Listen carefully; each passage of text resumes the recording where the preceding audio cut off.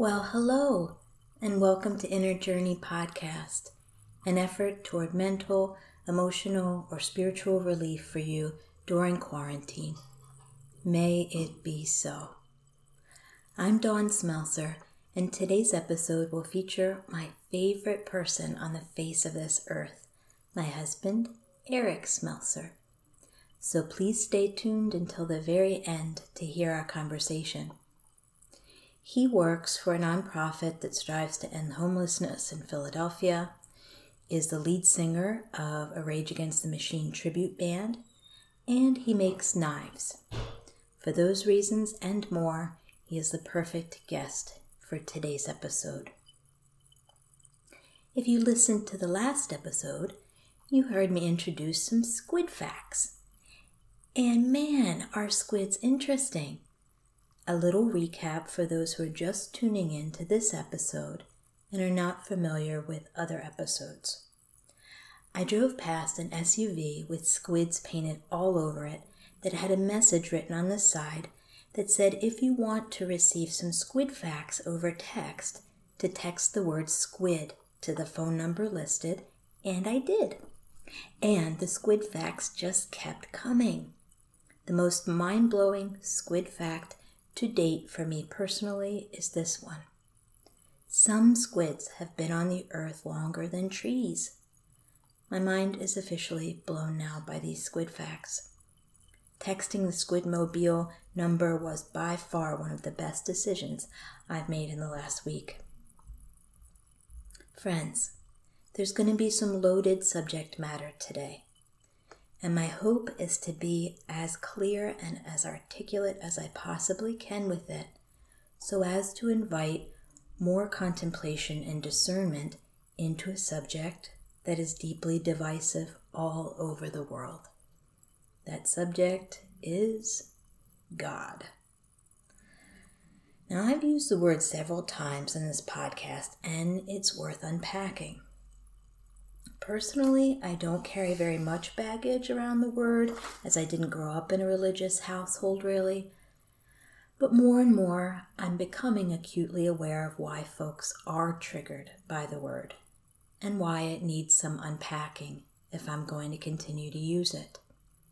At the very least, I think we as people need to stop linking it to a masculine pronoun, or any pronoun for that matter. Just my opinion. Anyway, I'm going to start here with this piece, excerpted from Alice Walker's We Are the Ones We've Been Waiting For, Inner Light in a Time of Darkness. It was first published by the New Press on November 1st, 2006. It starts, "It is the worst of times. It is the best of times. Try as I might, I cannot find a more appropriate opening for this volume. It helps tremendously that these words have been spoken before, and thanks to Charles Dickens, written at the beginning of A Tale of Two Cities. Perhaps they've been spoken, written, thought an endless number of times throughout human history. It is the worst of times because it feels as though the very earth is being stolen from us, by us. The land and air poisoned, the water polluted, the animals disappeared, humans degraded and misguided. War is everywhere. It is the best of times because we've entered a period that, if we can bring ourselves to pay attention, is of great clarity as to cause and effect. A blessing when we consider how much suffering human beings have endured in previous millennia without a clue to its cause. Gods and goddesses were no doubt created to fill this gap. Because we can see now into every crevice of the globe, and because we are free to explore previously unexplored crevices in our own hearts and minds, it is inevitable that everything we have needed to comprehend in order to survive, everything we have needed to understand the most basic of ways will be illuminated now. We have only to open our eyes and awaken to our predicament.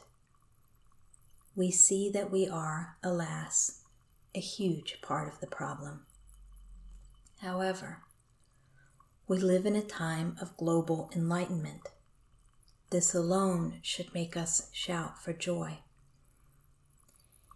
It is as if ancient graves hidden deep in the shadows of the psyche and the earth are breaking open of their own accord, unwilling to be silent any longer, incapable of silence. No leader or people of any country will be safe from these upheavals that lead to exposure, no matter how much the news is managed or how long people's grievances have been kept quiet. Human beings may well be unable to break free of the dictatorship of greed that spreads like a miasma over the world, but no longer will we be an inarticulate and ignorant humanity, confused by our enslavement to superior cruelty and weaponry. We will know at least a bit of the truth about what's going on, and that will set us free. Perhaps not free in the old way of thinking about freedom as literal escape from enslavement in its various forms, but free in our understanding that our domination is not a comment on our worth. It is an awesome era in which to live. It was the poet June Jordan who wrote, "We are the ones we've been waiting for." Sweet Honey in the Rock turned those words into a song. Hearing this song, I've witnessed thousands of people rise to their feet in joyful recognition and affirmation. We are the ones we've been waiting for because we are able to see what's happening with a much greater awareness than our parents or grandparents or our ancestors could see.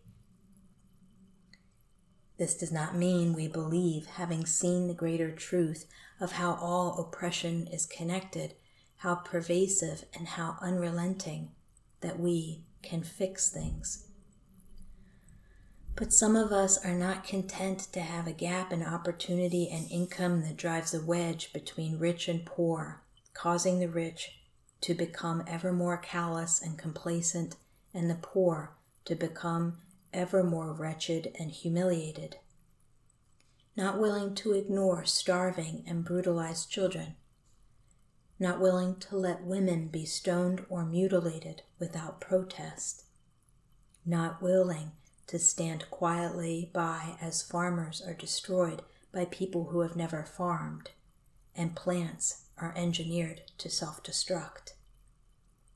Not willing to disappear into our flower gardens, Mercedes-Benzes, or sylvan lawns. We have wanted all our lives to know that Earth, who has somehow obtained human beings as her custodians, was also capable of creating humans who could minister to her needs and the needs of her creation. We are the ones.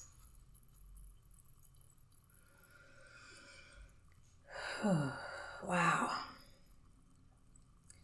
Do you ever come across writings or songs that have been around for a while just as you are truly ready to receive their message? Just when your consciousness can handle the message? Just when you yourself are becoming strong enough, whether you think you are or not, to face the discernment process or the surrender that the message demands of you? Though the whole excerpt, in my opinion, is brilliant and relevant, the part I'm thinking of in particular is this. Gods and goddesses were no doubt created to fill this gap. Ironically, that was just what a friend of mine was saying this morning as he dropped off some smoked blackfish he caught spearfishing the other day in the ocean. Shout out, Ben, at Farmhouse, if you're listening. It was delicious. The thing is that because we're all coming at words from our own experiences of those words and we aren't agreeing on a common meaning before we use them, we're not having a conversation with one another that leads us to any common understanding about the essence the words are trying to represent. That essence, I believe, is self-evident and cannot be captured in words. But for the sake of transparency, let's look at some of the words we commonly use and check out their origins. Let's start with the word God. The earliest written form of the Germanic word was Gudan, and there are two theories about that origin, which is still rather uncertain. One theory is that it could be from Proto-Indo-European gal, which means to call or invoke.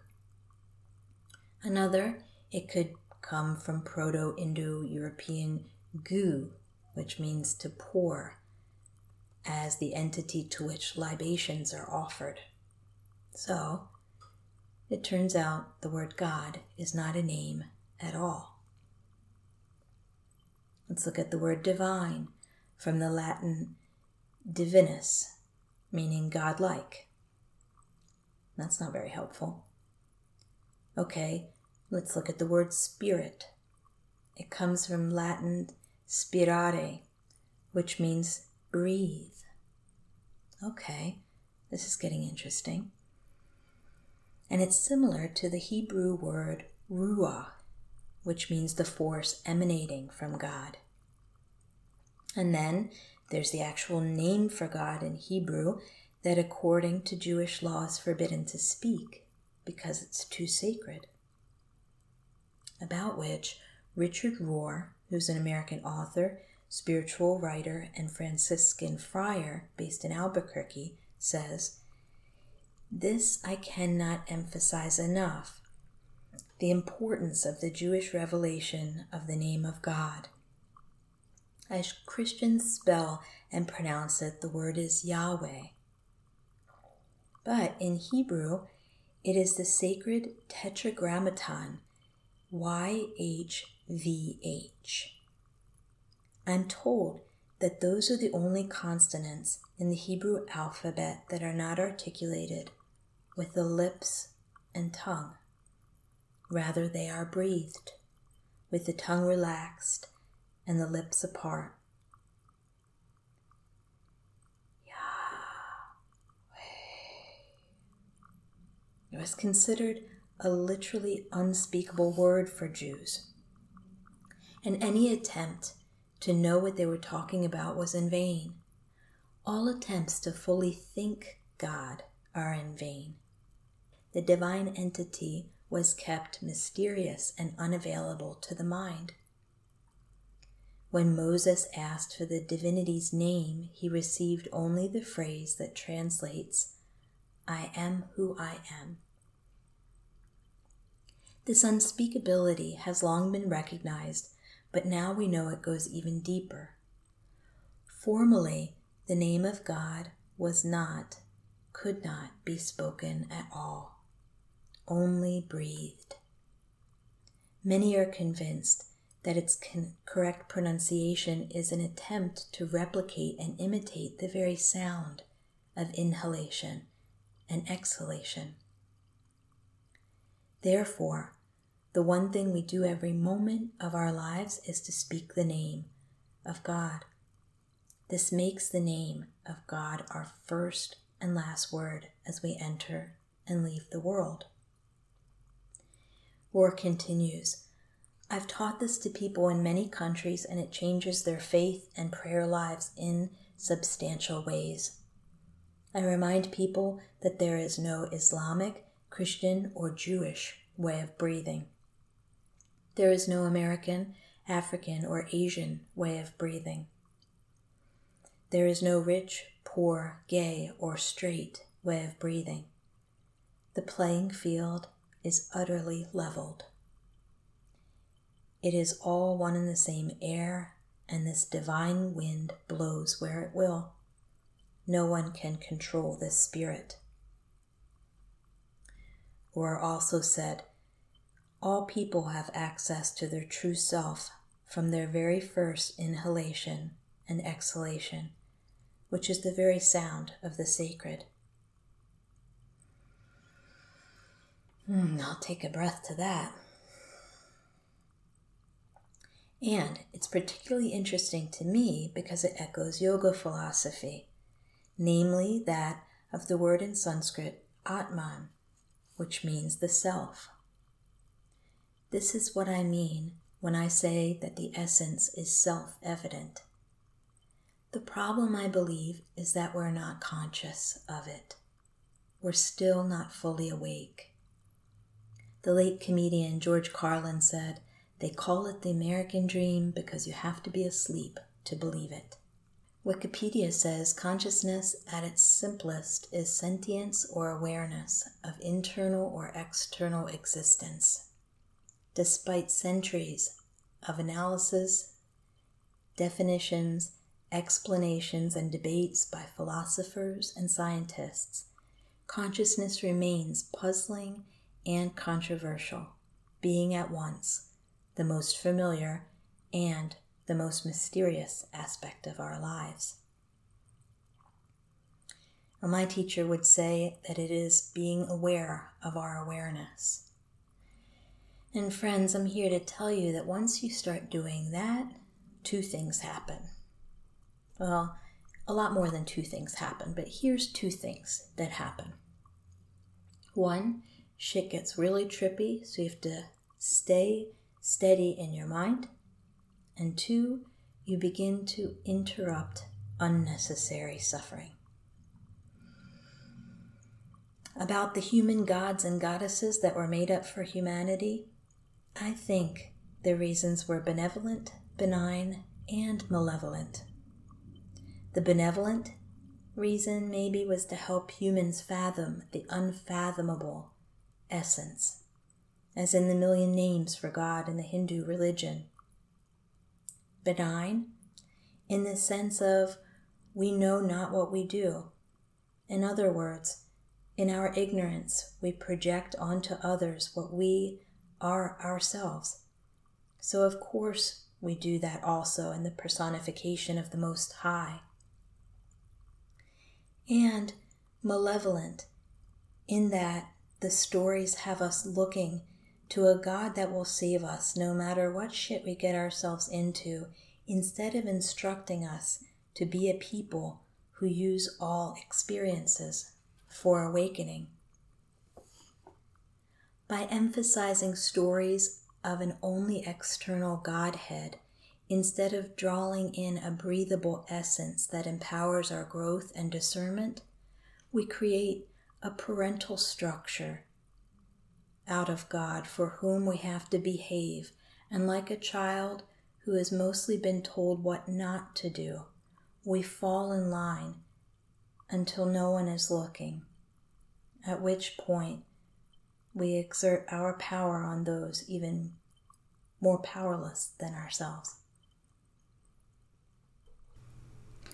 Okay, I think it's time to call our guest, my hubby.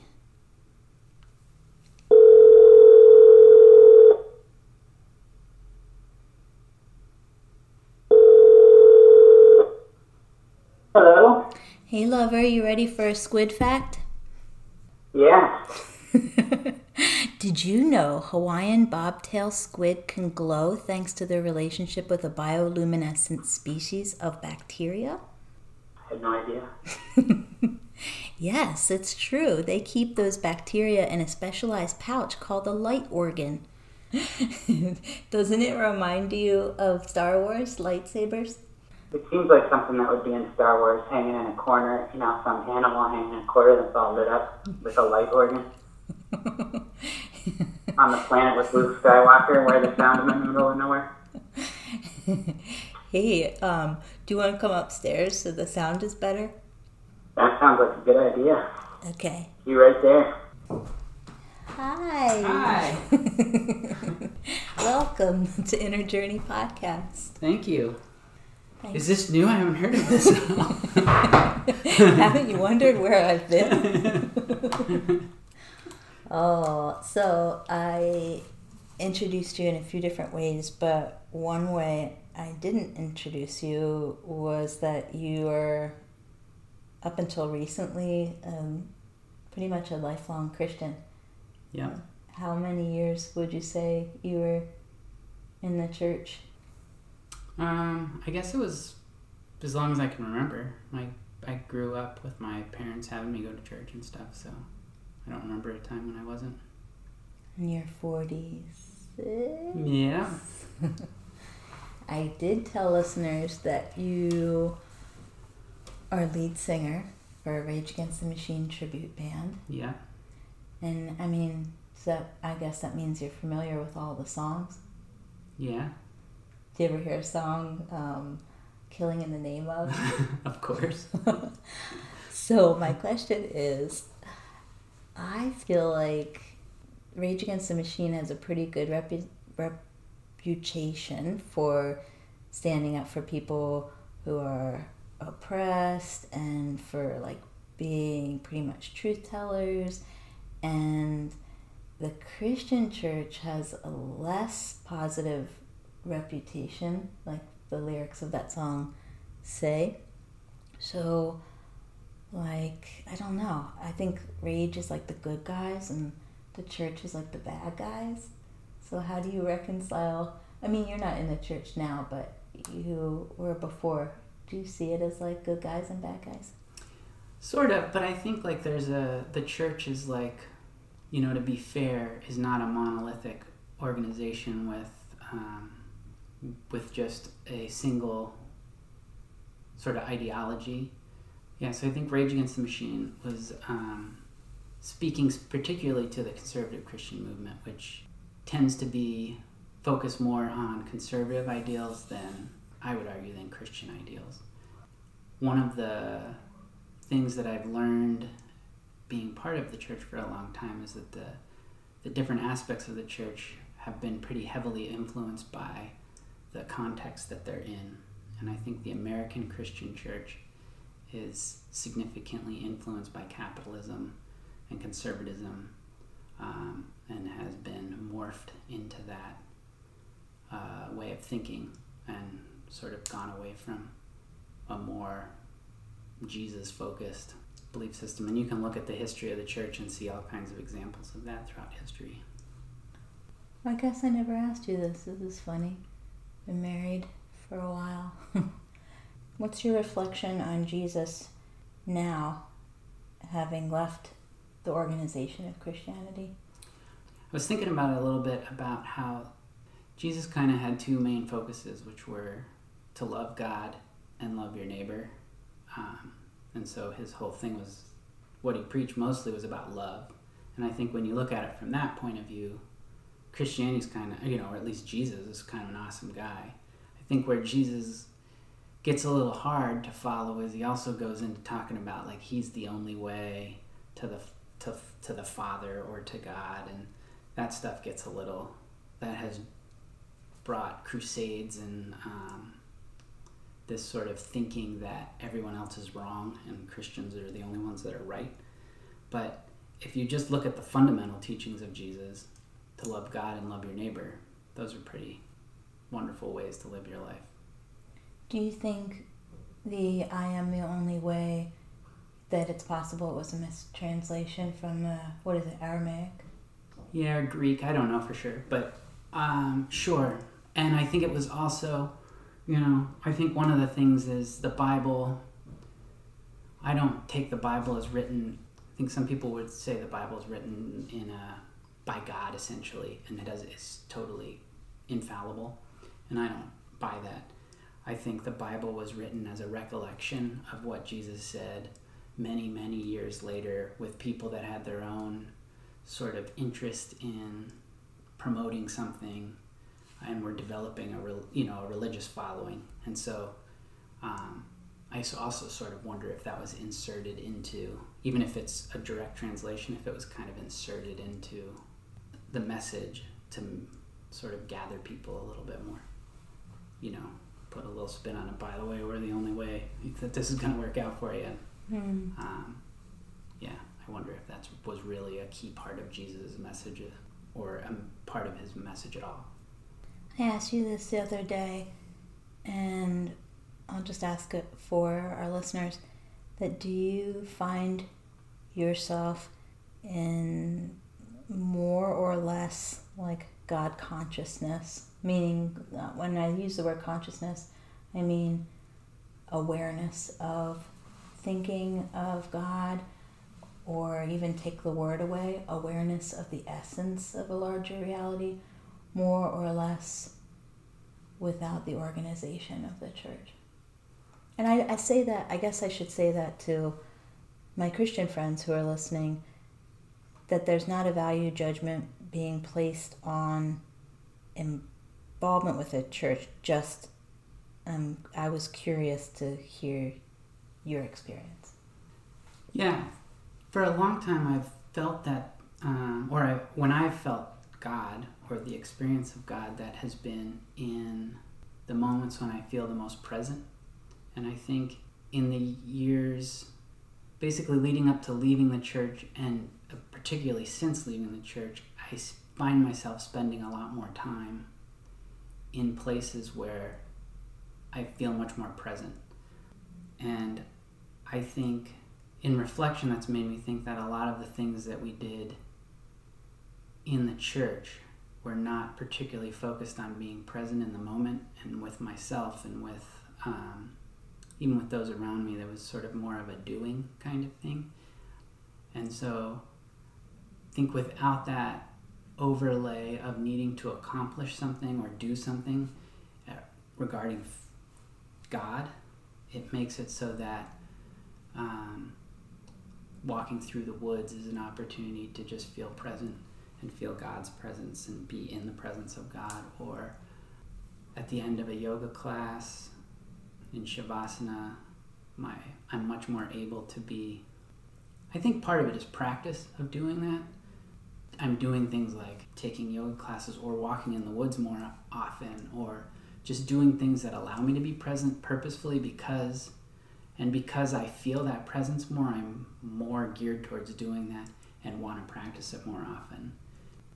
I feel like I'm more in that space than I was when I was part of a church. There's so many things I could say in relationship to that. Even, I let myself wonder a lot, and move back to contemplative thinking, which I think, all the doing, whether it's like doing even good deeds and good service, but always getting involved with doing, and like even all the distractions of devices and stuff. As I let myself consider the essence of the divine, I'll stop using the word God for a minute, and I allow myself to not have to be good, which there is, even though I didn't have a lot of religious baggage growing up, because I didn't grow up in the church. I mean, we went to Sunday school. My parents, they went to Catholic school, but we didn't have a weekly church visit on the regular. It was like more weddings and funerals and stuff. So even still, I did, I guess, from my parents, inherit the transactional relationship with a divine source that said, if I'm good, if I behave, good things will happen to me. If bad things happen to me, then I would immediately go into transactional prayer that was something along the lines of, God, if you do this for me, I'll never fuck up again. And so in the last few years especially, I find myself returning back to thought I had as a kid around the divine. And those thoughts were like sense of omnipresence and this benevolent force, like a playground kind of thing, a way that even I could like move in co-creation with this way. It's more like, I guess what it felt like then and what it feels like now again is like more of Taoism, or even like the way, or Sufism, in that this love relationship. And I wonder if your mind has gotten like started to hold this concept of the divine more loosely and taken it out of personification into a more experiential felt sense. What you were saying made me think of something that I have, sort of a process I went through in relationship to sort of God and that concept of goodness that you're saying. And one of the things that years and years ago, I don't even remember when this was, but came to understand that like the concept of hell is not something that, first of all, is not, I mean, if just to go with Christianity, it's not biblical, but also you can trace that back to when it was kind of made up, and it was sort of put out there as a punishment system concept. But then you also look further down the line and you see that heaven is kind of that same construct. It's not something that is particularly even biblical.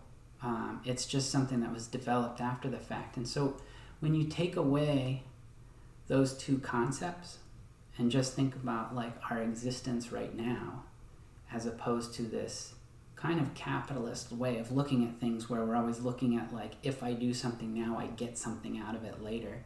But it's just this more of a focus of how do I exist in the present moment? How do I interact with people in ways that are kind? How do I care for myself? That idea of love as being sort of the predominant way of understanding things, and the way that we relate to each other. And it really does put the sense of the divine becomes something that is right now not this sense of divine in, I hope I do a good job for later, or I hope I don't mess up too bad and get in trouble. And yeah, that creates a whole other way of being able to relate to it, because I don't feel like I'm going to get slapped on the wrist or some, a candy at the end of the day or something like that. It's more of a presence that is supportive and good and cares for me, but cares for everybody else too, and is something that we can all kind of plug into together. And then, when you take away those concepts, you also take away something we've talked about before, but this like trying to figure the divine out all the time and just let it be the thing that you experience, and that the how and the why and all that kind of stuff kind of don't matter. It's really just how you experience it. And I think living in that place really there's a lot of freedom in that we can try and talk about it so we have a shared experience, but it doesn't have to be this thing that has a lot of rules or a lot of framing or my way's right or your way's right or whatever. It's just trying to find ways to sort of have a more of a common understanding and common experience.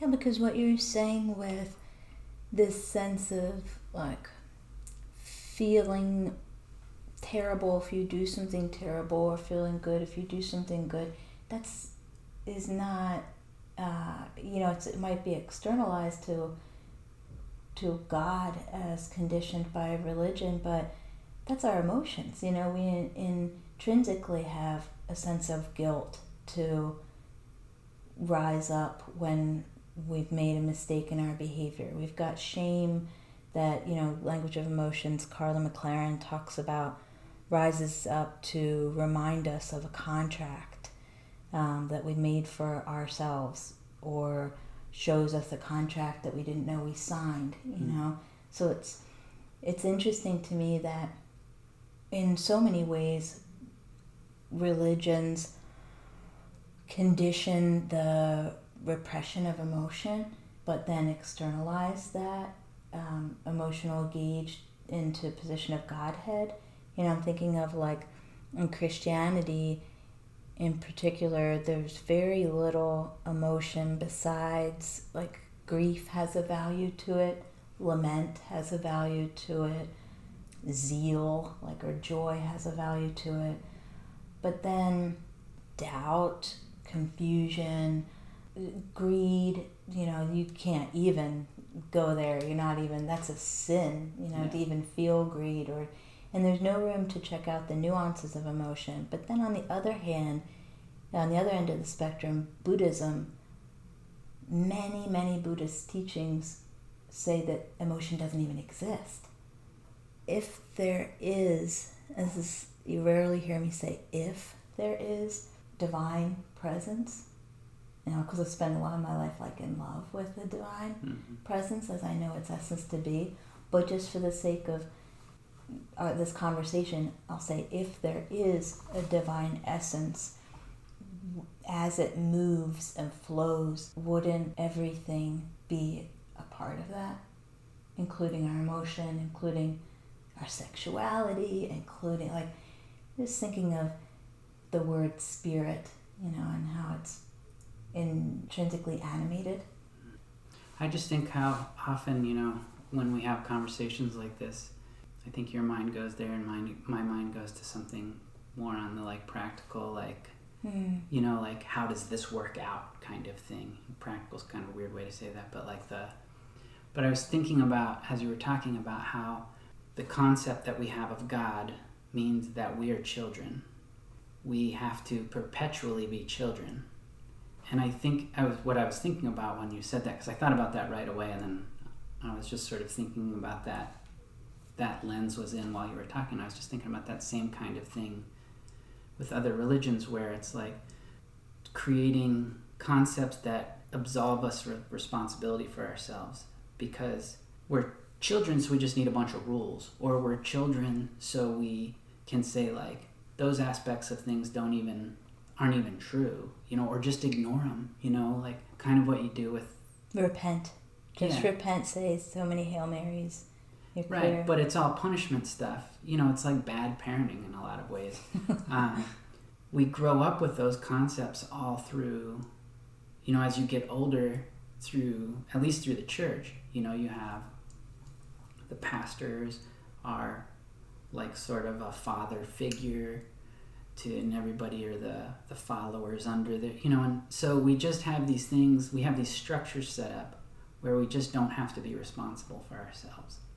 And that just seems particularly distancing from a divine source, but also really stunting for us as humans when we're just like, well, we're just children, so we just have to have these we just live forever with a bunch of rules for children, instead of being able to look at it, like you're saying, look at emotions and say, like, there's this whole wide spectrum. I need to sort of be the master of them, for lack of a better word. I have this whole range of spirituality. I'm going to like become the master of those. I have a whole range of my intellect is something that I can become the master of, and I have the agency and responsibility and ability to do all of those things. And it's not just something that I hand over to someone else to tell me how to behave or how to think or what emotions are good or what are bad. I can learn from all of those things, but ultimately, like, I have the responsibility to do that work, not just let someone else think it for me or figure it out for me. Well, it kind of brings this full circle. What brings this podcast full circle, because the whole theme is we are the ones we've been waiting for. And it's really kind of loaded, because on one hand, we say to, Catholics or Christians, we are the ones we've been waiting for. That's like heresy, right? Mm-hmm. No, Jesus is coming. And I am tired of the New Age movement in so many ways. Just pretty much just says God is only within, and that say we are like gods and goddesses, because humanity is clearly not the level of mastery. And yet I really do think that the source energy as I know it to be, or as I feel like is self-evident, is omnipresent, changeless, witness, illuminated, and ever-present. And we are the ones we're waiting for to show up, waiting for to become more skillful, and maybe even, I introduced the word origin of the word recover, to regain consciousness and return to self-possession, like the word you're using, agency. I really do think we need to grasp that it's like the sense of, when are the adults going to show up? That's exactly what I was thinking. It's that same kind of concept of like, when we're perpetually kept in this childish state, then there's this part of being a child is someone else will bail you out all the time. So we can always say that, like, well, God will come back and figure this all out for us, or whatever. It's always just looking towards something else and thinking that will just work it out for us. Where I feel like that we are the ones we've been waiting for is really just this acknowledgement that, like, no one is going to fix anything for us. No one is coming to save us. I don't think there's like a savior's about to fall out of the sky and just wipe the world clean of everything that's a problem. Like, if we want that stuff to happen, it's going to happen because we do it, not because some magical person shows up and does it for us. I think I would maybe add that to the list of things that this quarantine is teaching me to grieve. Is, because I follow Marianne Williamson, who I really do love, and I think it's a shame that someone like her couldn't be president. I don't know if that I would have voted for her, but she's petitioning people over Instagram to pray for a miracle during this quarantine time. And I really had to investigate my complex feelings around that, because again, love the woman. I totally agree that we need to change our paradigm as humans. But I think part of that is stop praying for a fucking miracle and grieve. And for me, I'm thinking one of the big things that humanity has to learn how to grieve or accept, something that is irretrievably lost or just does not work, is this idea that even if it's the smallest notion left over from childhood, that God is going to come and save us and just clean up our mess, that's a big loss for some people to really accept. And for some people, it even means that, like, God is dead. And I've been witnessing a lot of people, they have kids who are sick, or their job's lost, or they're suffering so much anxiety, and right away it means to them they have no more faith, there's no more God.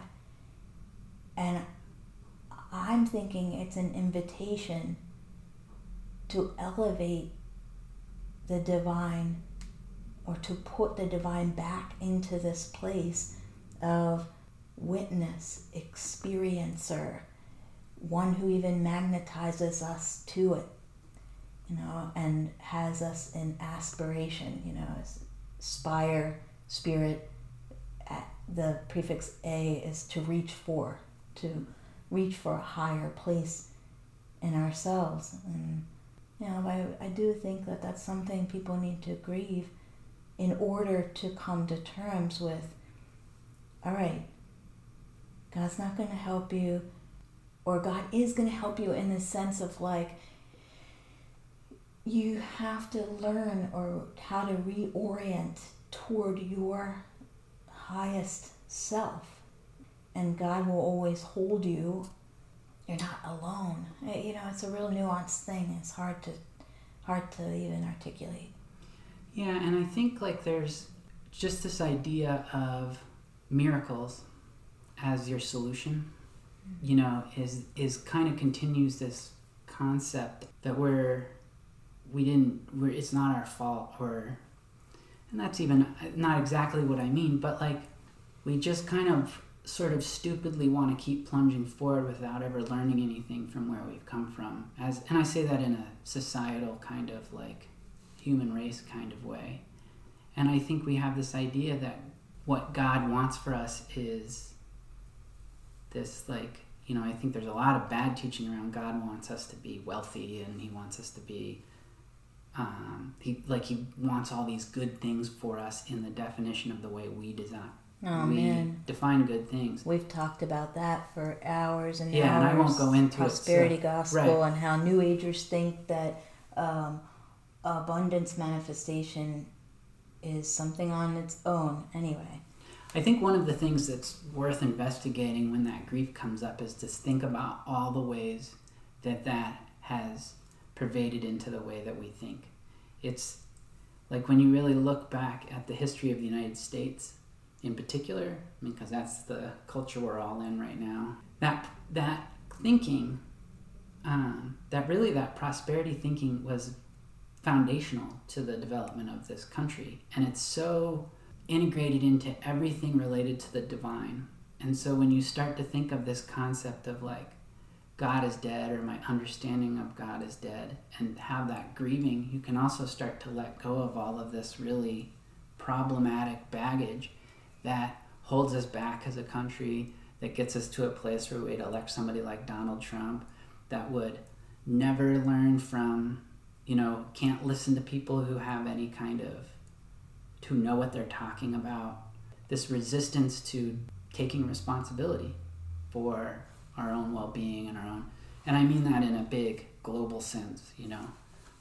But there's also small ways that we do that, and when it just has been so permeated through all of our ways of thinking, it becomes a societal problem, it's a personal problem, it's an emotional problem, it's all of those things.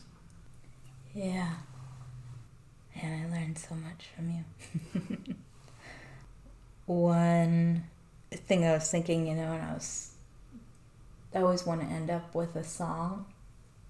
And when I was trying to figure out what's the right song, not only a song that we've sung together, but a song that's right for this episode, I was thinking of this idea of grace, and how it's so different. Its word origin of the word grace is so different from how Western religion has co-opted the word. You know, Western religions have attributed grace with something kind of like, you don't deserve it, but God's going to clean up this mess for you. Mm-hmm.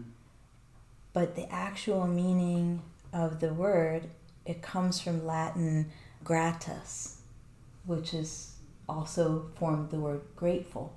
It means thankful. You know, that what if it's not that we don't learn anything from our mistakes because we get this mercy from God that's going to clean them up, but what if our mistakes, all of our experiences, especially the hard ones, were there for our awakening, and it's grace when we can be thankful for them. Mm-hmm. You know, I was even thinking about the guy who wrote Amazing Grace, John Newton. It was a Christian hymn, and he was an Anglican clergyman and who was pressured into service in the Royal Navy, and then because he had sea skills when he left the Navy, he went to become a part of the Atlantic slave trade. And he was from Donegal, Ireland, which my relatives hail from, and there was this huge storm, and he almost died. And when he was in the storm, he had this conversion experience where he called out to God, and when he survived that experience, he got out of the slave trade, and that he wrote Amazing Grace, which then became an emblematic Black spiritual. So I love that it's written in that spirit and what it's become. I just recently heard Aretha Franklin's version for the very first time. I don't know where I've been, but it was incredible. I bet. And then it also was the song that was sung at my mom's funeral.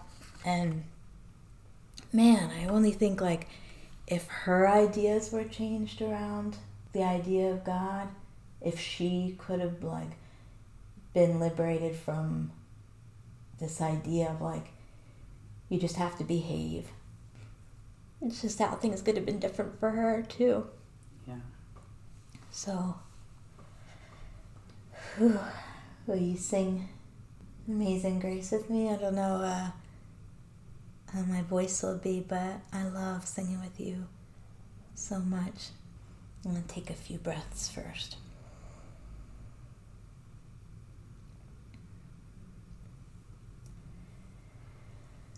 Amazing grace, how sweet the sound that saved a wretch like me. I once was lost, but now I'm found. Was blind, but now I see.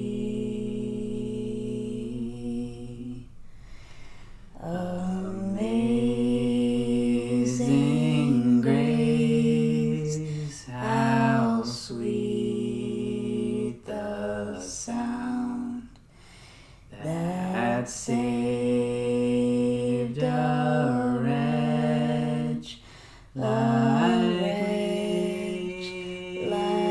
me. I once was lost, but now I'm found. Was blind, but now I see. Oh, thanks, lover. Welcome. Thank you for having me. 13 thank yous. And honey in my heart. I'm going to close with this poem by an anonymous Sufi poet. You can apply it to the essence of the divine, or maybe someone who you've lost.